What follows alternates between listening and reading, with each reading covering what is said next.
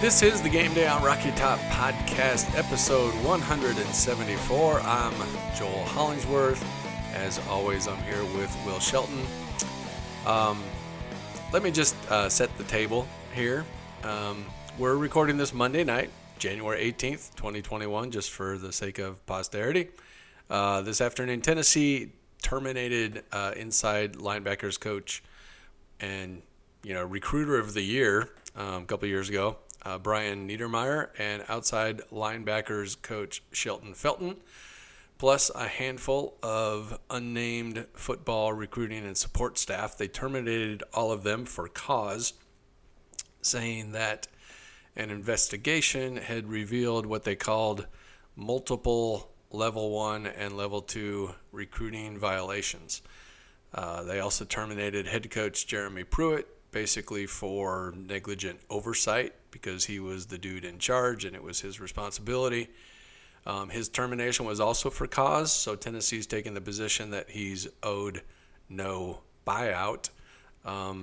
Since then, his attorney is disputing that, so we can talk about that in a little bit. But let's see. At the same time, athletic director Philip Fulmer has announced that he's going to retire because he wants the new athletic director to hire the new head coach, so the new head coach doesn't have to deal with a new AD that didn't hire him. So that's where we are. Some stuff happened today, and that's why we're recording on Monday night when we were going to take the week off, But hey, here we are. So, Will, I know you've already written about this, so let's talk about what you've already written and kind of toss in, what is your dominant emotion here, and then what are all the others? Because I'm sure there's not just one. Yeah, I think the dominant emotion all day for me has been sadness, and Yep. not sadness specifically as it relates to Jeremy Pruitt. And I've never met Jeremy Pruitt in person. I don't know. He may be a terrific human being outside of what he is or isn't as a football coach. Maybe he's not. I have no idea. But it's not so much a sadness of this particular guy, this particular coach losing his job, and not even so much Fulmer now stepping away again in an official capacity or anything like that. But I think compared to the way I felt in all the other changes, the first one, when Fulmer was fired as a coach, that was sad. Yeah. I think that was sad for everybody, even among folks that wanted that outcome. That was sad. Kiffin was anger, right? No doubt. Yep. I think Dooley at the end, there wasn't much to feel, right? I mean, like that was the outcome. There wasn't any. I don't recall a lot of arguing that he should have gotten year 4. He didn't beat a ranked team. So like there just wasn't worked through a lot of those Dooley feelings the year before. So I don't recall a lot of emotion with that other than just, all right, yep, that didn't work. Let's go on to the next one. Butch Jones, just so much frustration, I think, was the primary thing with being close and not getting it done, and that carrying on into the 2017 season where they just fell apart and were so bad. So that was frustrating, and that carried into a frustrating Sunday and a frustrating coaching search. Today just feels primarily sad because I said in the middle of that business the last time, after Schiano, we all decided that was not the best course of action. And when John Curry got on a plane to go get Mike Leach and they called him back and all of that stuff, I remember saying in that moment, like, hey, Tennessee's vulnerable here in a way that we've never been in my lifetime, because now this could go bad in a way that you might not get it back. And that only lasted a couple hours. Fulmer was named athletic director that same day, and you got a search that went in that direction. Now, Tennessee is vulnerable in a way they haven't been in my lifetime, and that ain't getting fixed today or tomorrow or next week. And there's just a lot we still don't know here. Penalty-wise, NCAA-wise, current members of the roster who I am sad for. Yep. who just went through getting tested 3 times a week and all this other crap that they had to put up with in a lousy year.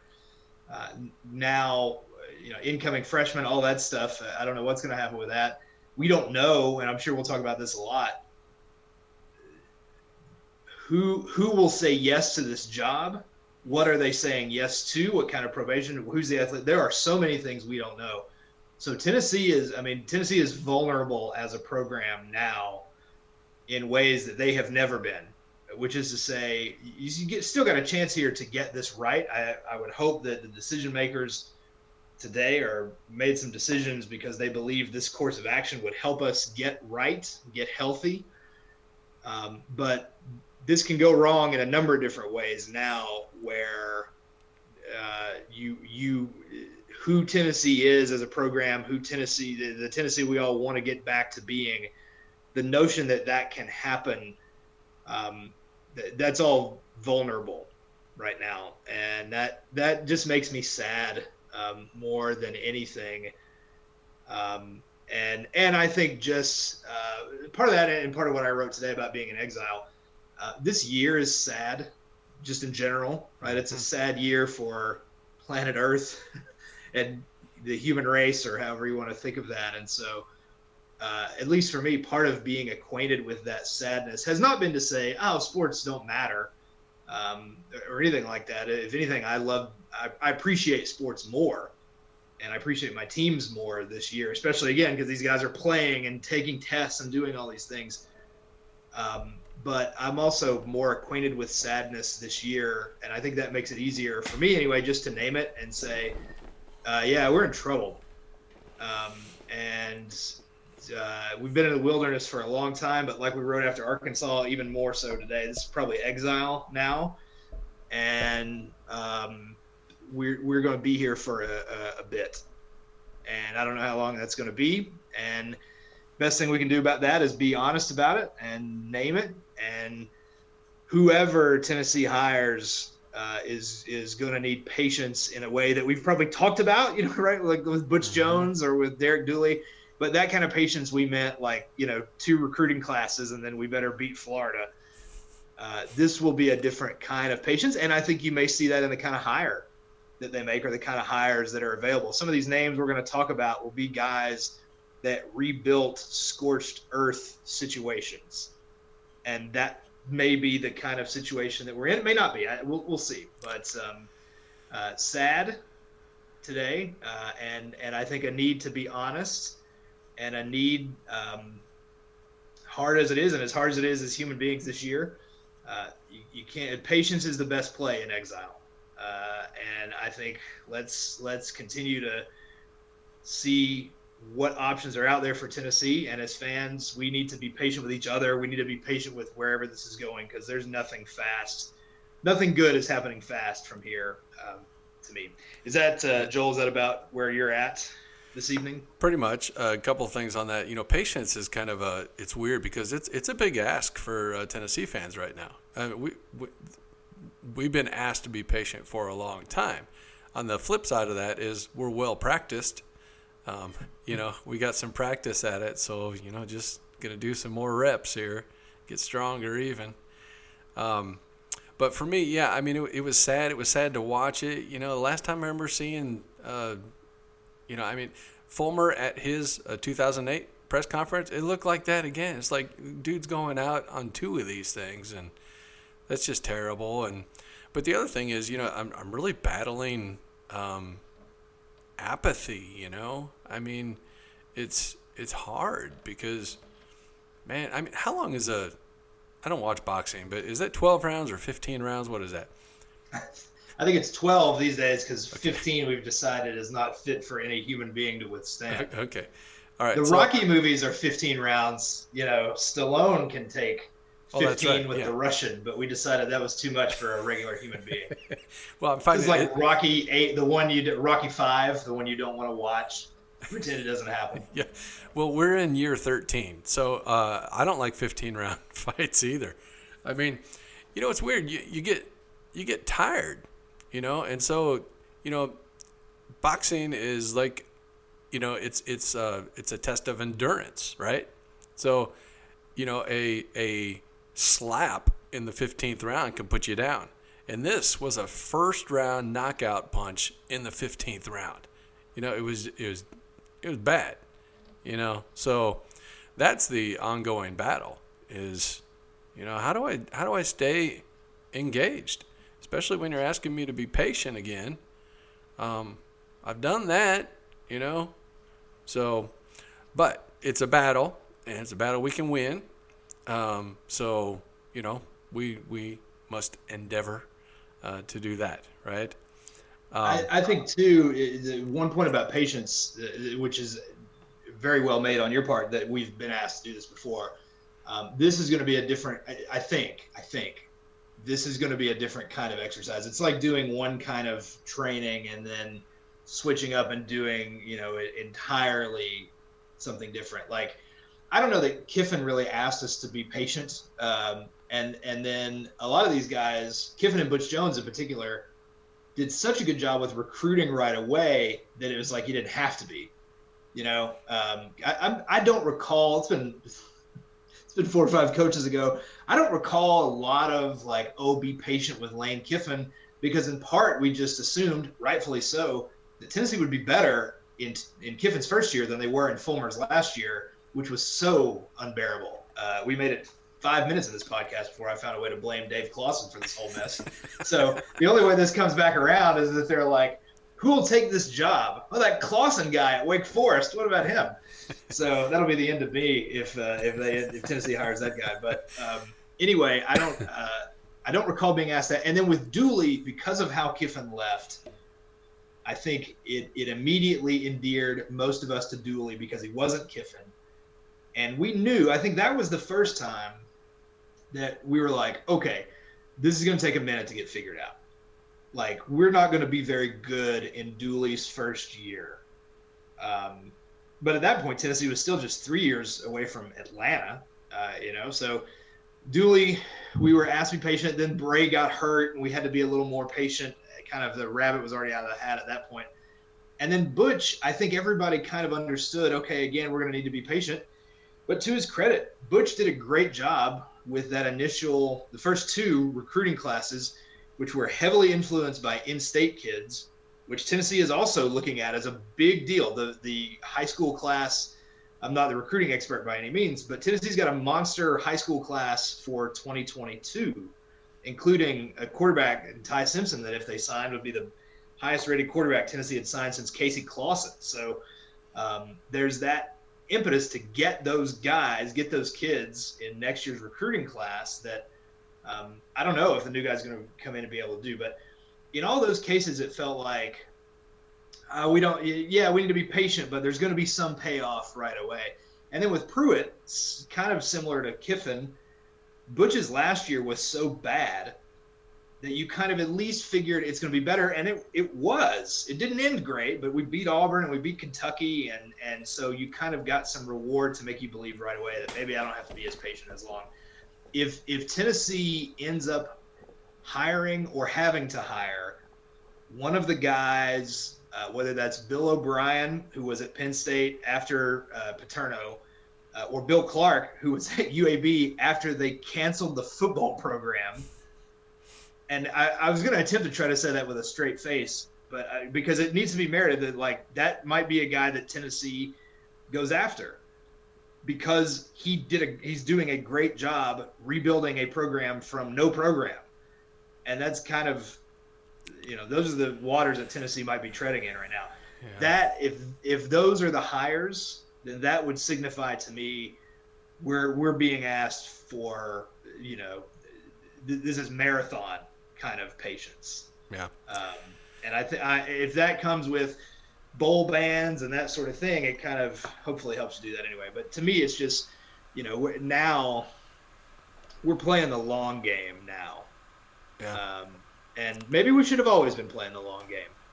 But when you are as good as Tennessee was 13 years ago and before, then for a while anyway, you're not wrong to say somebody else can come in here and turn this around right away. But now I think I think this is the long, this is exile. This is the long patience. I think now that we're being asked for, it feels like we were training for the 5K, and now we're training for a marathon. If that makes sense. Yeah. So we'll get to coaching candidates here in a minute, but I wanted to step on something else first.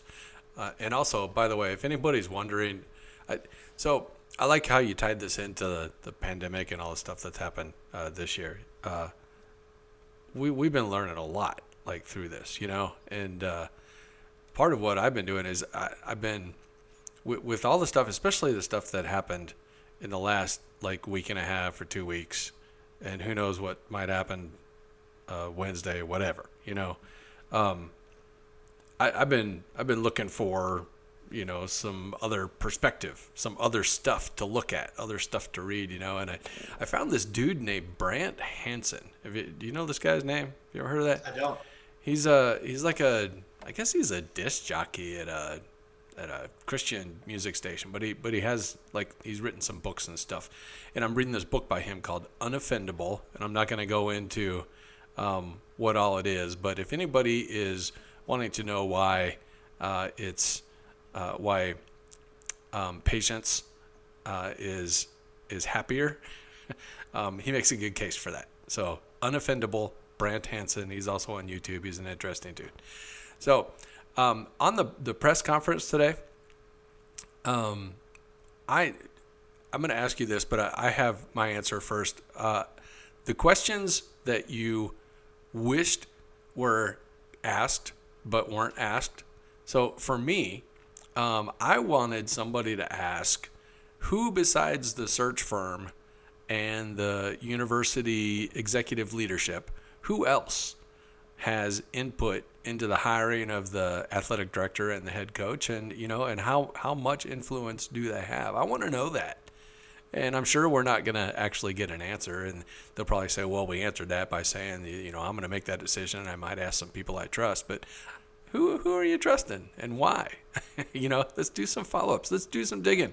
I want answer to this question. And the funny thing is, the behind that question is all this, I hesitate to call it conspiracy theory because I think it's that makes it sound like there's nothing to it, and I'm not sure that there's nothing to it. But some of the major donors, and they even said Peyton Manning. There was a report that he was going to have some influence, and when you say that, it's like, well, sure, I trust him, but who else and why? And I don't think we're going to get the answer, but I wanted to hear that question at least asked. Was there anything? What do you think about that question, number one? And then was there anything that you wanted asked that you didn't get an answer to? Yeah, it's a super important question. I think it needs to be asked at the press conference when they're introducing the new athletic director. I think that this person, if it's somebody that's completely outside of the realm of Tennessee, somebody that we don't have any experience with, and we're just kind of meeting them for the first time, then we may not be able to take anything really relevant from it. But that sense of, is this person, the bigger narrative around Tennessee fans a lot of times is about the Haslams. It's about Fulmer. The Fulmer now is certainly this went the other way for him as opposed to the last search in terms of his influence on things. Tennessee at the moment is pursuing the idea that they're not going to have to pay a buyout, so they may not be as beholden to booster dollars and booster influence in the decision-making process that comes with writing those kinds of checks and that sort of thing. So we'll see. But I think it's an incredibly valid question. I think Manning's name is one that we all feel good about, is certainly being involved. I do, you just assume with Manning's names, it's going to be NFL guys too that are more connected there. Just because that's the life Peyton Manning has been living, even in retirement now for 5 years or whatever it's been. He's stayed on an NFL kind of level doing his show and that sort of thing. So, and I would caution too, and I say this to anyone, I say it to the younger version of myself as much as I would say it to anyone. Just because someone loves Tennessee does not automatically make them the best whatever. It frustrates me sometimes to see folks who want to really push hard, and it is no offense to Jamey Chadwell or anybody, but really want to push hard for Jamey Chadwell because his son's name is Heath, which is admittedly awesome. That's great. Yeah. Or Peyton Manning, and then at the same time want to fire Philip Fulmer, who, you know, probably cares more about Tennessee than certainly you or I or anybody else. So fantasy is always better than reality. Yeah. So that's a good question. I want to hear that question when the athletic director is being introduced. We've seen it go a lot of different ways. John Currie was a one-man operation, really, and that did not go well for anyone involved. Not only did he misread the room about the Schiano hire, but then he went rogue, and it cost him everything at Tennessee. It cost him everything. So we've seen that approach not work. Dave Hart, based on reporting, was really good at getting right to the finish line with Charlie Strong or Mike White, perhaps in basketball, but couldn't get across the finish line with those guys. And constantly, if you remember, we had to feel like conversations on Rocky Talk of like, why do I feel like I could sell this job better than the athletic director? So, you know, that was an issue there. We don't even go back to Mike Hamilton and all those things. So there's different ways of doing it, and not a lot of them have worked out well here for Tennessee. But yeah, that's a good question. I want to hear a new athletic director respond to that. It certainly needs to be a more open process than John Currie's coaching search was. There just need to be good ways of kind of reading the room before you try to hire someone that's going to seem toxic. But I'll say this too. If we're getting into who's going to say yes to this job, it felt like last time Tennessee fans, we had this idea that we could still pursue the sexy hires. Gundy, Jeff Brom, those kinds of guys in Tennessee did pursue those guys. This time, not a lot of sex appeal going to happen in this thing, no. I believe. So, just one, I think a follow-up question would be that if there is like a major, if they actually came out and admitted that a major donor had influence over the coaching hire, I would ask why is his opinion more valid than the average fan? Is there a reason for that? I think I would appreciate the honesty if they were like, yeah, money. yeah, that's why. Well, he runs the pilot. Yeah. No, I mean, I can get that. I can appreciate. I've said this going all the way back to Bruce Pearl's firing, that like, hey man, I think most Tennessee fans don't live in the fantasy world where, you know, this is not democracy. We're not polling the fans. If we had, Peyton Manning would have been the coach 5 times by now. Like, right. We're not. It's not a Twitter poll. But just don't treat me like I'm an idiot. Don't. One of those guys, I can't even remember. There's so many like pseudo villains in these administrative stories over so many years. Like, there was a quote in the Pearl firing and the board of trustees that was like, they just need to trust that we have better information than them. And I was like, dude, I hope that's true. I hope you have better information than me, but don't say that to my face. Like, yeah. Like, communicate better. Let's be better about this. So, I'll be curious to hear how that goes. If there are, because this happened last time too. I would stand by what I wrote about Greg Schiano and wouldn't change any of that. As that thing dragged on, we also communicated, and I wrote some things to communicate, like, hey, you need to hire Hope. If we're going after Dave Doran at North Carolina State, we already kind of know who he is. And wouldn't it be more meaningful for Tennessee to hire someone that has a higher perceived ceiling? This time, it's not that we're at a point of like anybody that will take this job can have it, because I think what your floor. I think your floor is Kevin Steele, right? Like in a worst case scenario, the head coach at Tennessee in 2021 is Kevin Steele, who was almost the head coach at Auburn. So that's got to be worth something. Not really, but anyway, like you at least know that's your floor. We're not going to be hiring, Gary Rankin or, whoever at Alcoa High School or Maryville or wherever. But I think they've been, to me, I have really appreciated the way that they have, and they did it today. Randy Boyd did it today. The way they've made it clear they're not going to hire Hugh Freeze, as clear as they can without saying, yeah, we're not going to hire Hugh Freeze. I think that helps fans move in a direction away from him. And once you get away from him, I don't think there's in the list of names that are being talked about, I don't think there's such an obvious, oh no, not him kind of situation, hire this other guy instead, that would cause the kind of ruckus and things like that happened a little bit here, even after Schiano 3 years ago. Yeah. So, you said before we started recording that one of the questions that you wanted answered was, what do we know about self-imposition of penalties? We talking about bowl ban, we talking about player ineligibility. What are we talking about? That, and that's a great question. Players want to know that.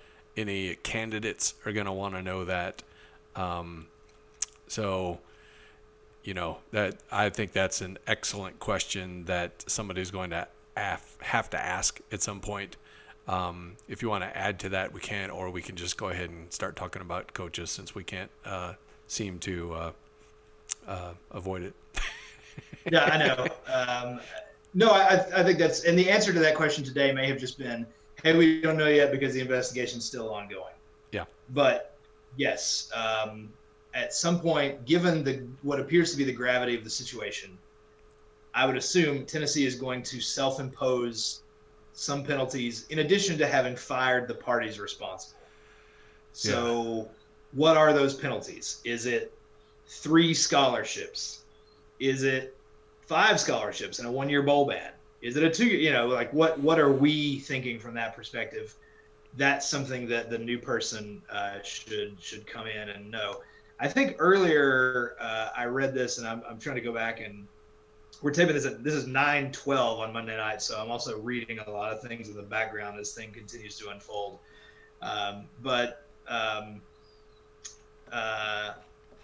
Bill O'Brien, when he signed on at Penn State after all that mess, I believe had a coach in his, or had a clause in his coaching contract that that link is no longer active, but a clause in his contract that said, if we're put on X years of probation, automatically on the front end, those years are added to my deal. So essentially saying, if we're put on 2 years probation, then if I agree to be the coach at Tennessee before that's known, which certainly should happen, before the NCAA comes in and says this is what's going to happen to you, I'm signing a contract to say I will be the coach here. These are the self-imposed things we're talking about. But if the NCAA comes in and adds more, which were not my fault, not my responsibility, if the NCAA's response is worse than you think it's going to be, then let me protect myself in this contract up front from that and say, if they add an extra year of probation, automatically an extra year's added. That's what they did based on my reading with Bill O'Brien when he signed at Penn State. So there are creative kinds of ways to deal with something like that for a coach that might be interested in Tennessee, but is certainly would have to take the job before they knew what the NCAA ultimately would decide to do with the program. Yeah, just a little cynic in me wants to point out that it just boggles my mind that somebody can do something wrong, and a lot of times they'll get paid for it. Now, I know these guys are getting fired for cause, but Jeremy Pruitt and his lawyer are also arguing the case. And what you do is you punish the people who didn't do anything wrong. You punish basically the program who, maybe they should have known about it, but that should be its own culpability. You should have a separate finding of culpability on the person that you are punishing. And, I mean, it's the players that suffer. They didn't do anything wrong. Later on, they'll, if they find out way later, they'll make you give up your wins, which is ridiculous. I got a whole set of problems with the way that these punishments are doled out. Although I will also say, being a lawyer, there's the thing called respondeat superior, and the employer is generally held responsible for employees' actions that are within the scope of employment. But the argument to that, as an employment attorney, is that it was outside the scope of employment. We didn't hire him for that. So anyway, sorry, little soapbox there. No, and I think a lot of folks are pointing out we would be naive at this point to just assume everything is always as it appears, especially with Tennessee. So, Tennessee, this is the second time that a high-profile coach at Tennessee has taken or has been forced to take we throw ourselves on the mercy of the NCAA court situation. Bruce Pearl got caught in a lie, confessed, right? Came back. Now it was a dumb lie. Do you know who it is in this photo? Oh, it's an assistant coach's wife. No, it's a stupid lie, as lies are wont to be. But he came clean on that, and he got a 3-year show cause for confessing, which is the right thing to do. Right. So that's already happened once. Yeah. Now, but the guys who deny it the whole time, since you can't prove it, they don't get punished as much. Well, again, they got Will Wade on tape. He's on tape at LSU. Yeah, but he's denying it. And they're like a 4 seed in the bracket matrix. They just keep going on. So now I understand Will Wade has won more games at LSU than Jeremy Pruitt at Tennessee by a lot. But I'm sure the conversation was had at some level, even if it's not what made the chancellor agree to pull the trigger. The conversation was made at some level of, hey, we think we can get this guy for the reduced buyout. Yeah. And that, is part of this direction. But yeah, this is the second time, Tennessee has willingly kind of at least semi-aggressively pursued issues that invite the NCAA to your campus. Yeah. And we'll see how it works out this time. Yeah. Throwing ourselves on the mercy of the NCAA. So as far as getting out of the buyout for Pruitt, let me just save everybody the drama. Everybody's going to fuss and fight and rattle their swords and rattle cages, and it's going to be settled. Okay, he's going to get something. Since it's public university, it's probably going to be a public record. It can't be subject to a non-disclosure agreement, but it'll be settled. So we'll just jump to the end on that one. We have a list of candidates, but before we get to the list of candidates, I wanted to look back at our 2017 Vols coaching search board, not because these guys are candidates this time around, but I wanted, we did this on a podcast a couple of episodes ago where we went through and said, hey, look, these were the guys that we were looking at or, fans wanted, right? And so which ones of these were we wrong about wanting? And which ones were we right about wanting? And then I want to see, okay, the ones that we were right about, what are the qualities and characteristics that those guys have? And then take that and look at our current list of candidates to see, whether there's anybody like that, and then also whether anybody like that would be interested, which are lots of different questions. So there's a bunch of these guys. So let's just go through them quick, and we'll just label them hits or misses. What have they done since 2017? John Gruden is on the list for some reason. I don't know whether he might have been a viable candidate. I don't know. And I don't know what he's done since then. Probably nothing. Am I right? Is he a miss? He's with the Raiders, so we at least don't have to talk about him this time. They missed the playoffs by a game. It was a really good year in the AFC, so he had a really good record to make the playoffs, and he, after a bumpy. See, I got Dave Clawson. We got Gruden. We're checking all the boxes in this podcast here. He was 8-8, 4-12 with the Raiders in 18, 7-9 last year, 8-8 this year. So he's not winning Super Bowls. He's not making anybody say, "Oh, we should have paid him $15 million a year to be the coach here," or whatever was being thrown about.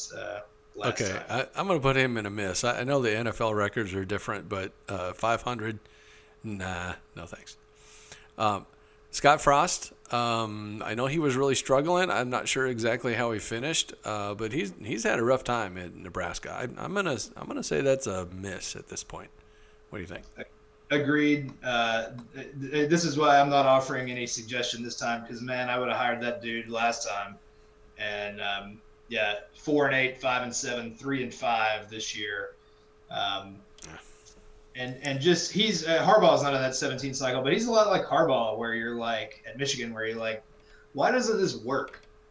Yeah. And Harbaugh, this is a separate podcast, but Harbaugh, they're talking about a new deal at a very different kind of contract with a reduced buyout. I thought it was very smart on Michigan's part and Harbaugh's part to say, hey, we want to keep doing this, but not with these insane buyout numbers that are going to handicap us in the future. So. But Frost is. I don't know why that's not working out there. All right, Dan Mullen, that's a definite hit, right? Yes, unless he likes flirting with the NFL. So. Still, I mean, we'll take one season that he did, wouldn't we? At this point. Yes. Yeah. Oh yeah. Schiano, he had some success at Rutgers. He's not going to happen here, right? I mean, that bridge is. I don't believe so. Toast, nuked. So, yeah, that is not happening regardless. But, I mean, was he – we didn't like him for, different reasons. But what about his – See, I can't even talk about it. You can't even get through it. I get choked up. Okay. All right. So he did well, right? Can we put him in the category of guys that at least meet criteria of somebody we want, or no? I mean, he was 3-6 at Rutgers this year. So is that well for Rutgers? Okay. Let me just say never mind to what I was saying, because I was just remembering one of his wins apparently. So 3-6. Okay, he's a miss. All right. Thank you for reading while I'm just making stuff up on air. All right, Gary Patterson. Also not so good over the past couple of years, right? Yeah, Gary Patterson is one you wonder about if not that things have passed him by so much as that he's been at TCU for 20 years. He might be the longest tenured. I don't know who that would be now. He came to TCU in 2000. I don't know who has been at a school longer. Bill Snyder's not at Kansas State, so I don't know who has been somewhere longer. But the last they were 11-3 in 2017, and then 7-6, 5-7, 6-4.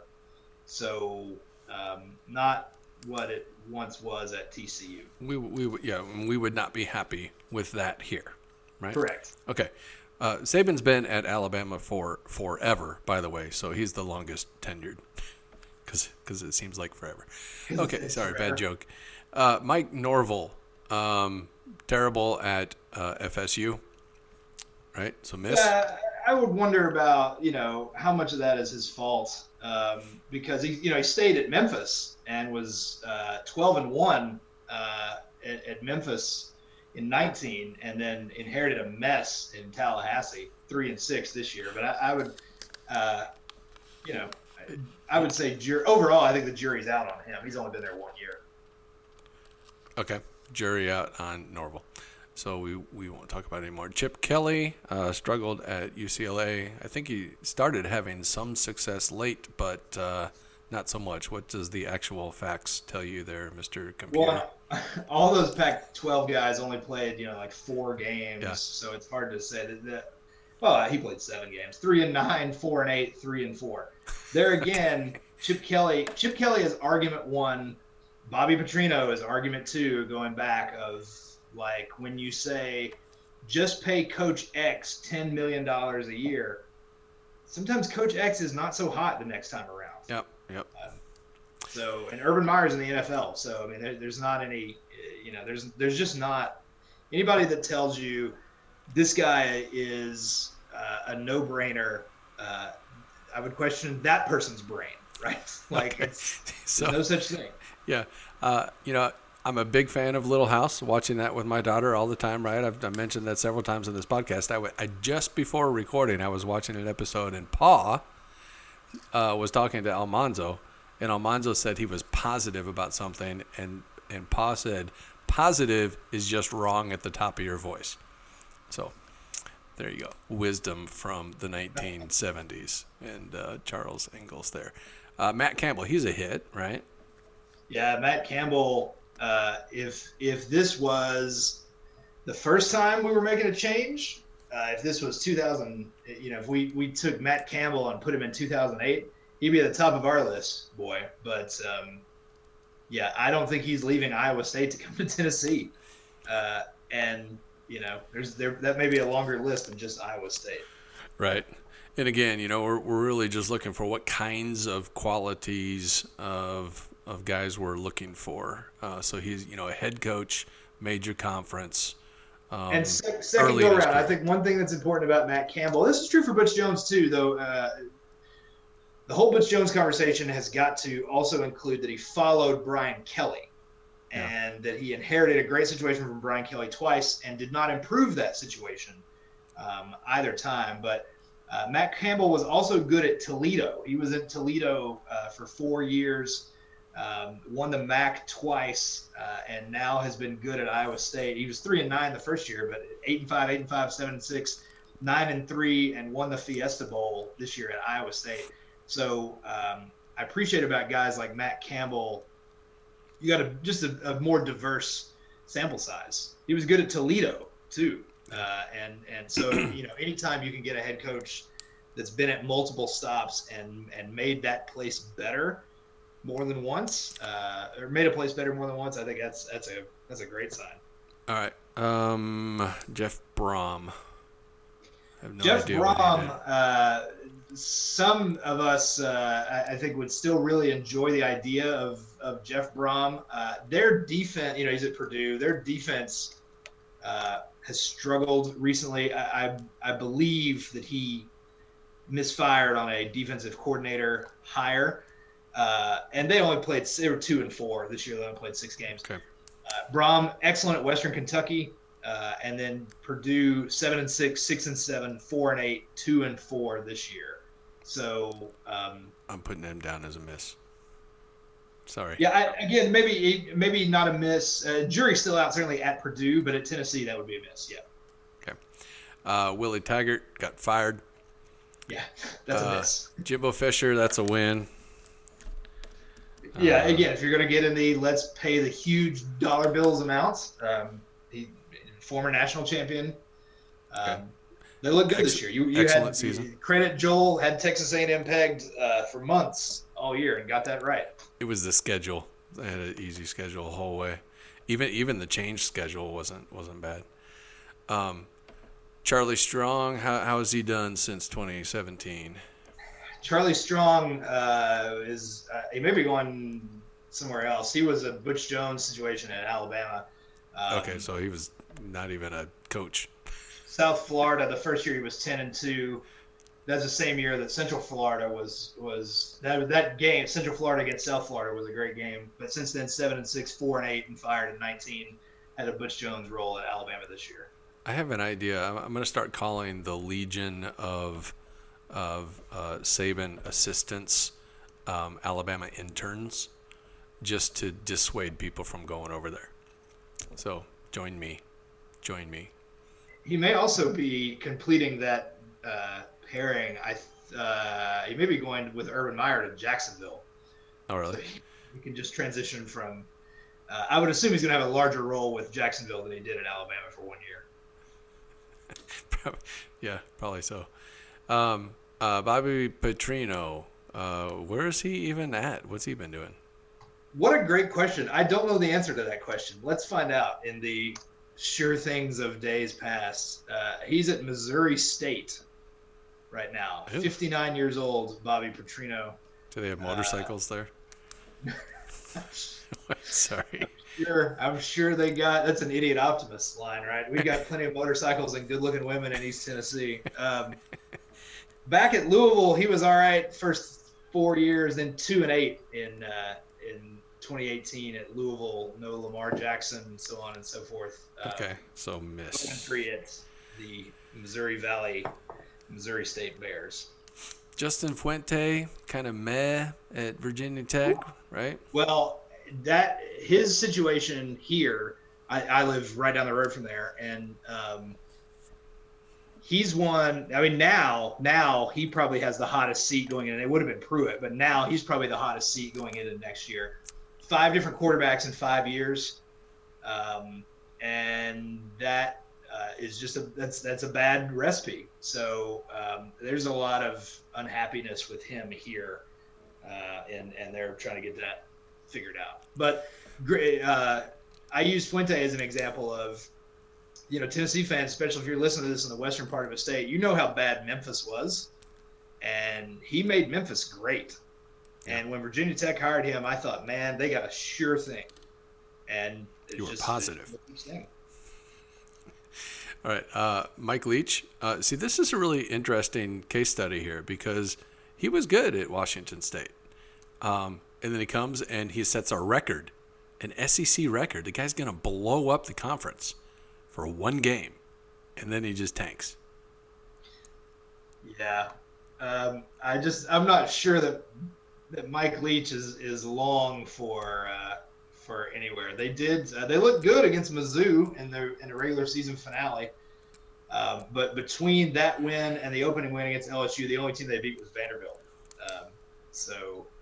Okay, I'm gonna put him as miss too. PJ Fleck, probably row the boat. He's good, right? Obviously great last year. Generationally great at Minnesota.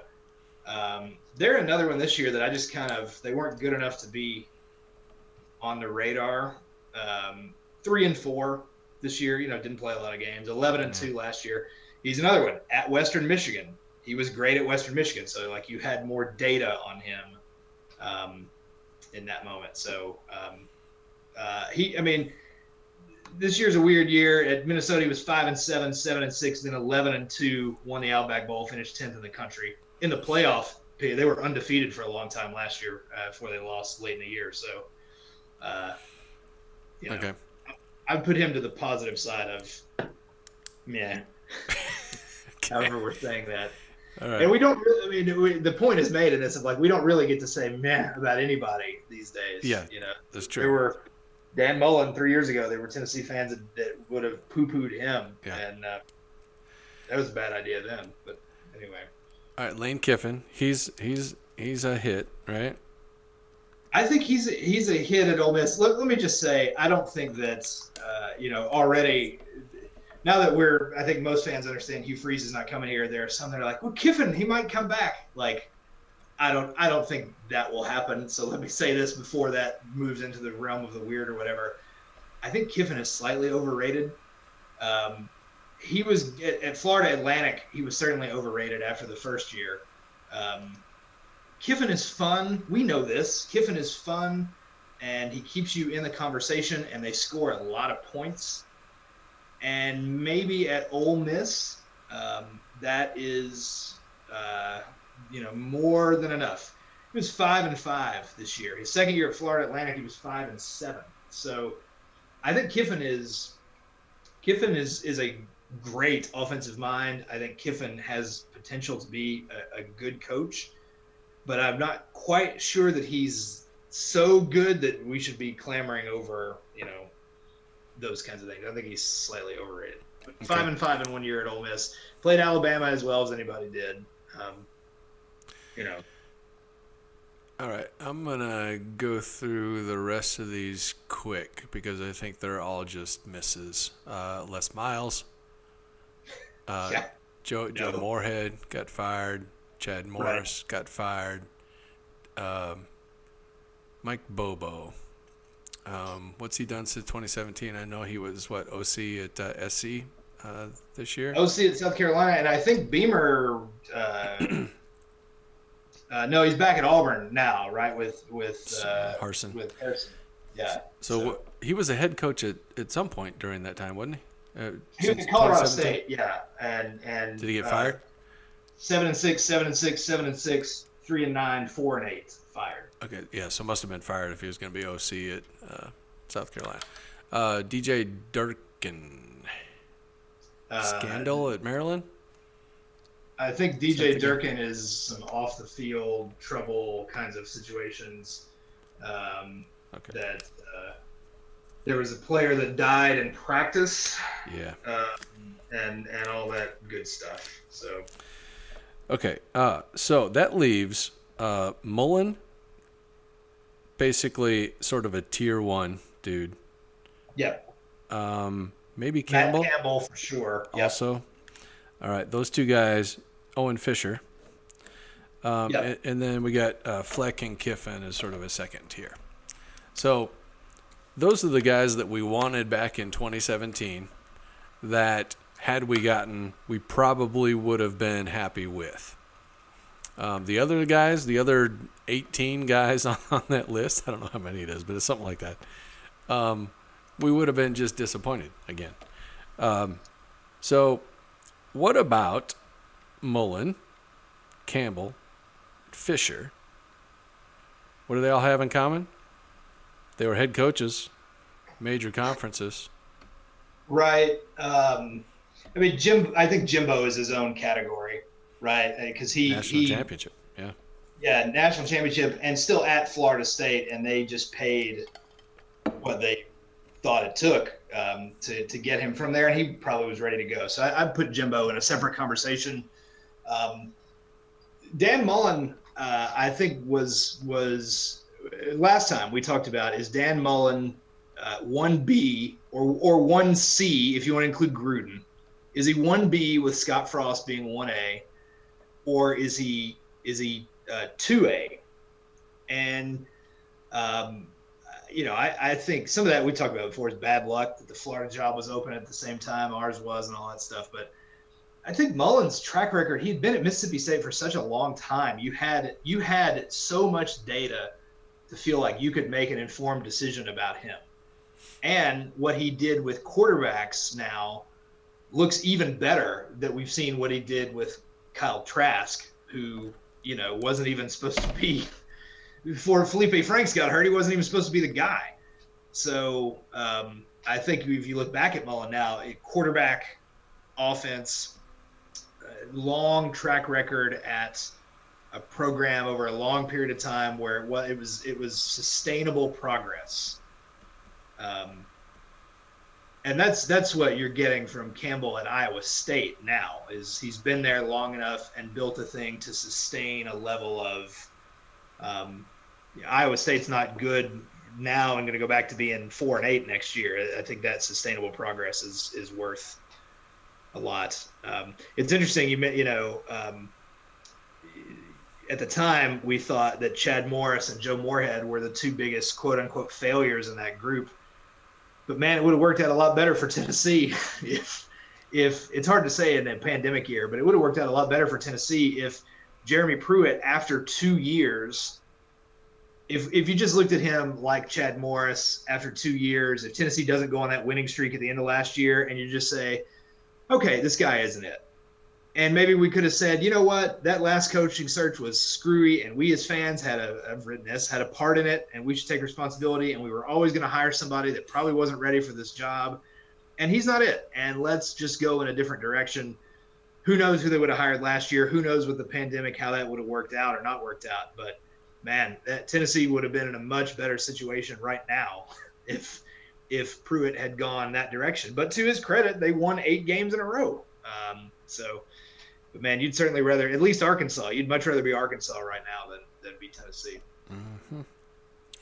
All right. So what they have in common then, lots of data, track record of success. You don't want somebody who just had a good year or maybe even a good year or two, but some extended success And all three of these guys, at least, all had head coaching experience in a major conference.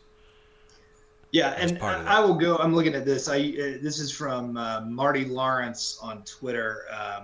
One of the college football advanced stats groups that I follow tweeted it, and I put it in a post I wrote in December. It's this chart with SP Plus improvement and all these coaches on it that talks about did you improve both your first program and your second program.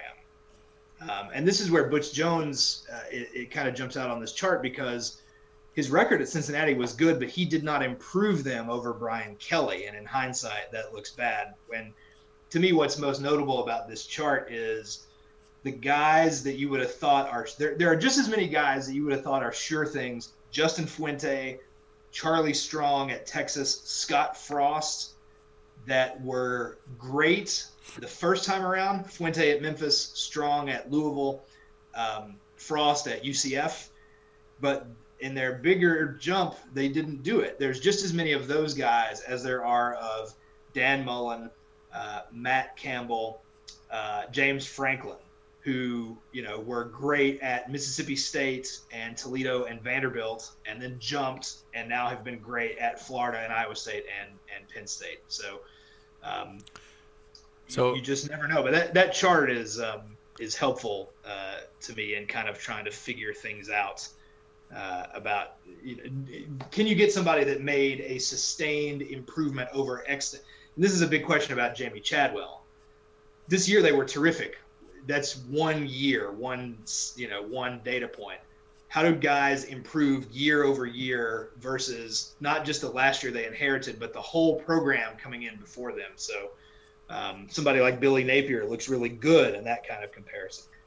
To be fair, if anybody's looking this up, no one looks better in that comparison than Hugh Freeze, who is a great coach on the field, just is not going to be hireable for Tennessee in that situation. So, let me figure this out. What was Campbell's job before Iowa State, you said? He was at Toledo. Okay, so he made a jump. And when did where was he in 2017? He was still at Iowa State at that point, right? Yes. Okay. Sorry, I just searched for Matt Toledo. That's the kind of day I'm having. Matt Campbell. Matt Toledo is not anyone as far as we know. Matt Campbell was at Toledo for 4 years, and then he jumped to Iowa State in 2016. He went 3-9 the first year, then 8-5, 8-5, 7-6, 9-3 this year. Okay. All right. So let's look at the candidates then. You're probably more well versed in what these are. The ones off the top of my head are Chadwell at Coastal Carolina, Billy Napier at Louisiana, and who else? I mean, everybody mentions Hugh Freeze, and by the way, I'm not sure that a lot of the fans heard the message. It might have been a little too subtle for some, because they're still talking. So yeah, who else is on the list? I did read Bruce Feldman's list in The Athletic, and it had a whole bunch of names that I had not heard before. But again, like you said, we're swimming in different waters now, and I really liked your point in the post that's on the top of the blog right now, that it's really hard to let go of the past, and we're not going to get some of these guys, so have to kind of adjust expectations at that point. So who are the guys do you think that are at the top of the list, and how do you think they compare on this criteria? Or is there anybody out there that actually meets the criteria that we can get? So I would say because of where we are, and it's not just me saying this, I think Feldman and these other guys that are going to put out a hot board are all going to agree on this. Like, if you have a college football opening and you pay what Tennessee is willing to pay, you should call Matt Campbell, and you should call Luke Fickell at Cincinnati. But those guys, they're not coming here. I would, those are Midwestern Big 10, Big 12 guys who their roots are there. But I wouldn't leave Iowa State or Cincinnati to come to Tennessee. So I don't include those. You can call them, but I wouldn't start there. To me, I would put them in groups. I would start with the Billy Napier is at Louisiana.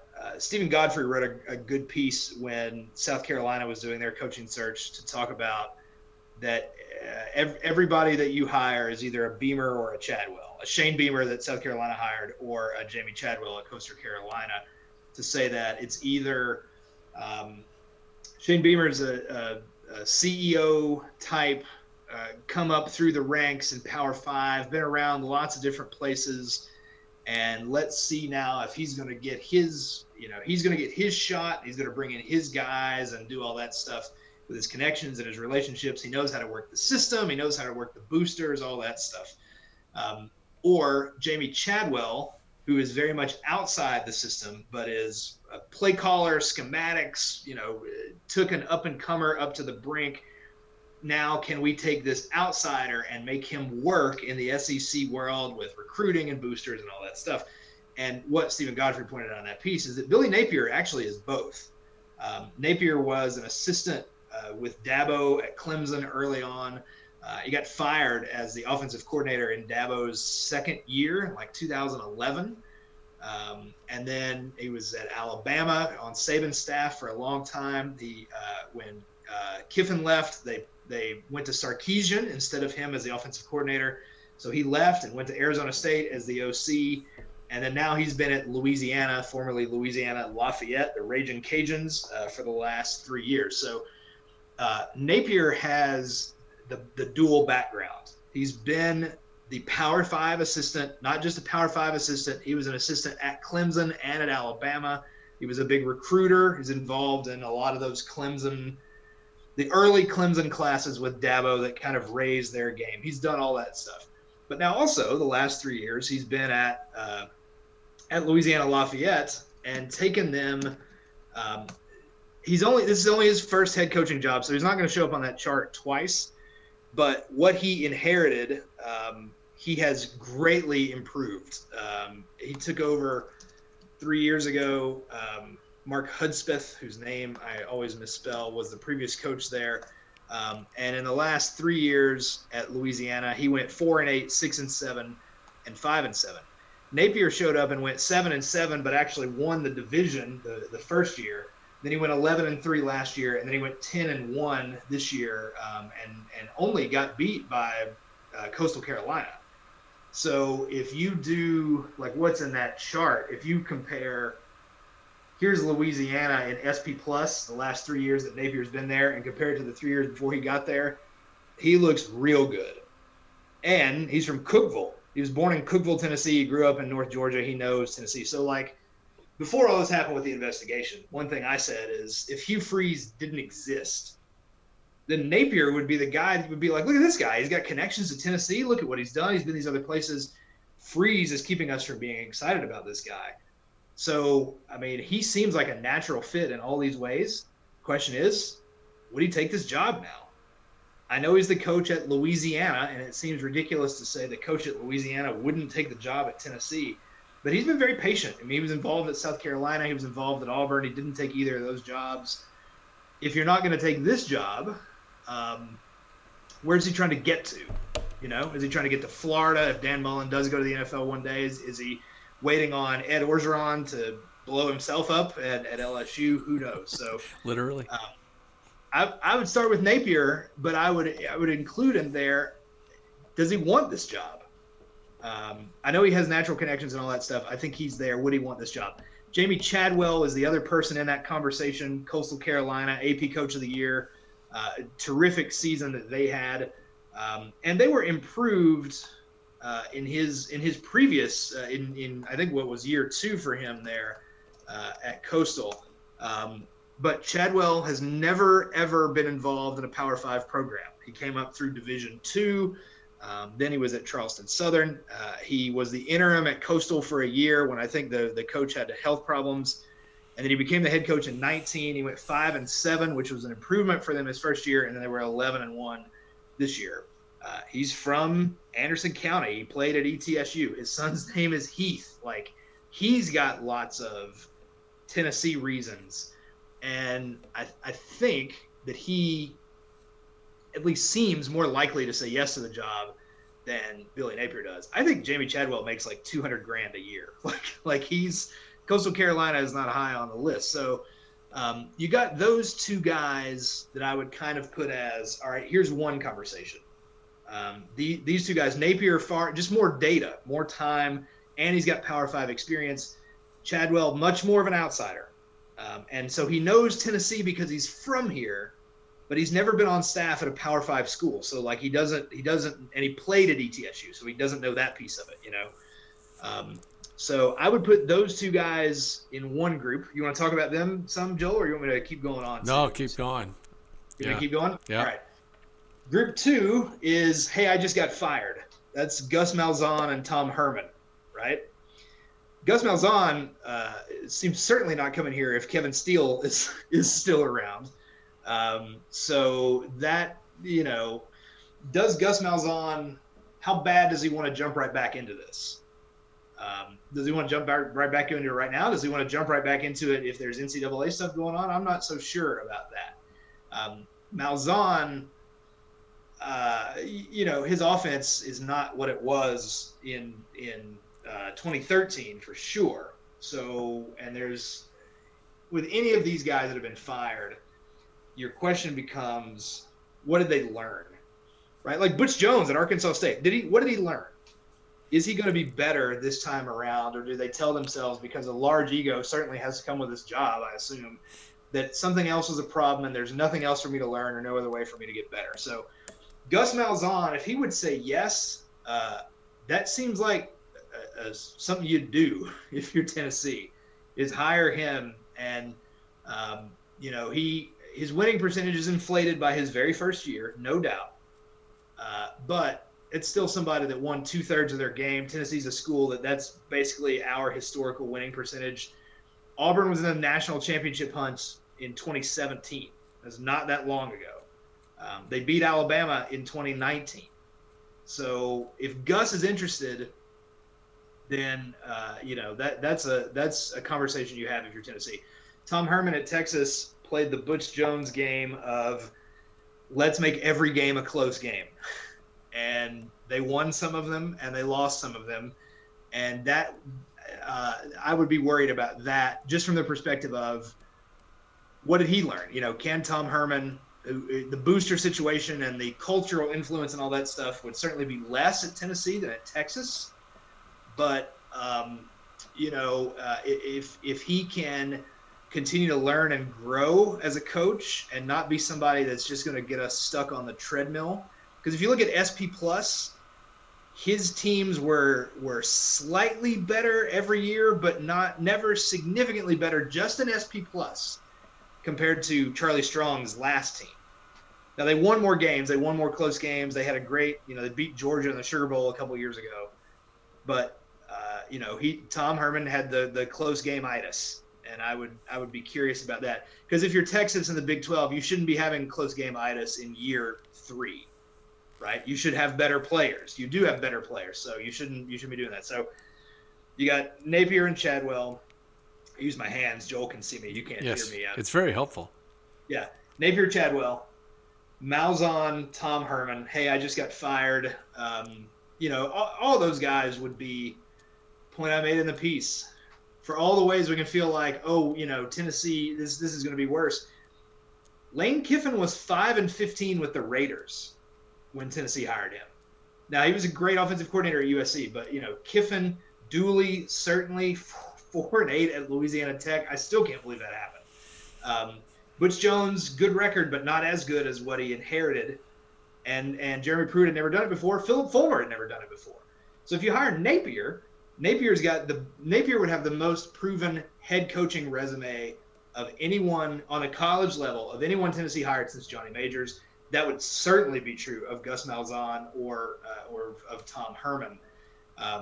Chadwell need more data. So you got those 4 guys.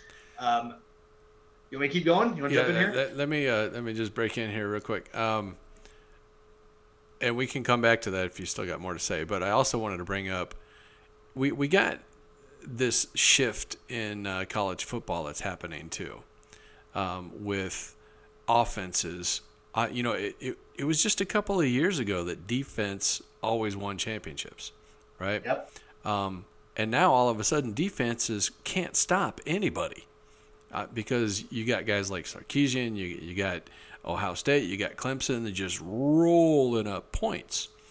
And just as that's happening, Tennessee hires a defensive-minded coach, who's going to try to do what he did at Alabama, which Alabama's not doing anymore, right? So with that in mind, do you hire an offensive-minded coach because that's the trend, or are you already too late? Because we've been chasing for years, So what are your thoughts on that? No, I think it's a good point. This is one, if it ends up being Jamey Chadwell, one argument that would be made is, and we've written about this, I linked to the piece we wrote about it midseason today, Tennessee is playing the same game as the other 6 teams in the top half of the SEC. They're just playing it worse, right? The let's recruit all the superstar talent and all that stuff and run basically pro-style stuff, but they're trying to beat Florida and Georgia as a lesser version of Florida and Georgia. Yeah. Chadwell would give you some option stuff if he runs the same stuff at Tennessee he's running at Coastal. He gives you some option stuff. You would have a chance to win more, certainly than Jeremy Pruitt or Jim Chaney, because of scheme and uniqueness, which is a great way, and lots of people make this point, it's a great way to help close your talent gap if you've got a more unique scheme. Now, that kind of scheme, is Tennessee going to be able to recruit the way that the decision makers at Tennessee, I think rightfully know and believe you have to recruit to this level to win at Tennessee? The risk with Jamey Chadwell or a coach like that is you hire somebody that runs a unique system. They fall off in recruiting because, a stud quarterback may not want to come play in that system, or a stud wide receiver, whatever the case may be. And then the system doesn't work.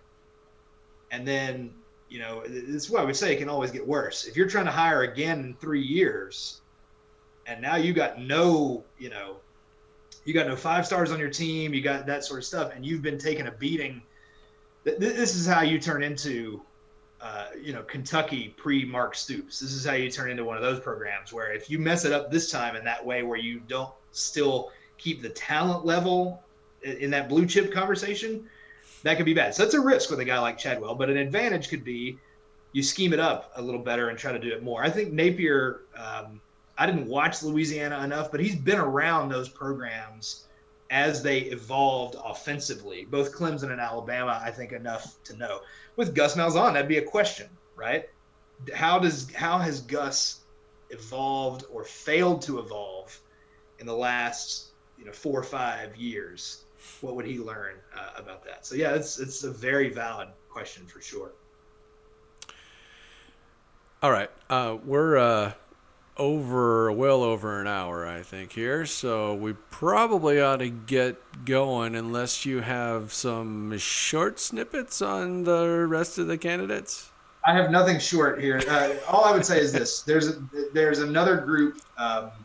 Doug Marrone was talked about when Fulmer was still around. He was an assistant coach here with Fulmer. Marrone was a coach at Jacksonville. They just went they were tanking. They went 1-15. They fired him this year, but he almost made the Super Bowl a few years ago. So maybe Marrone's still a possibility, but I'm not sure.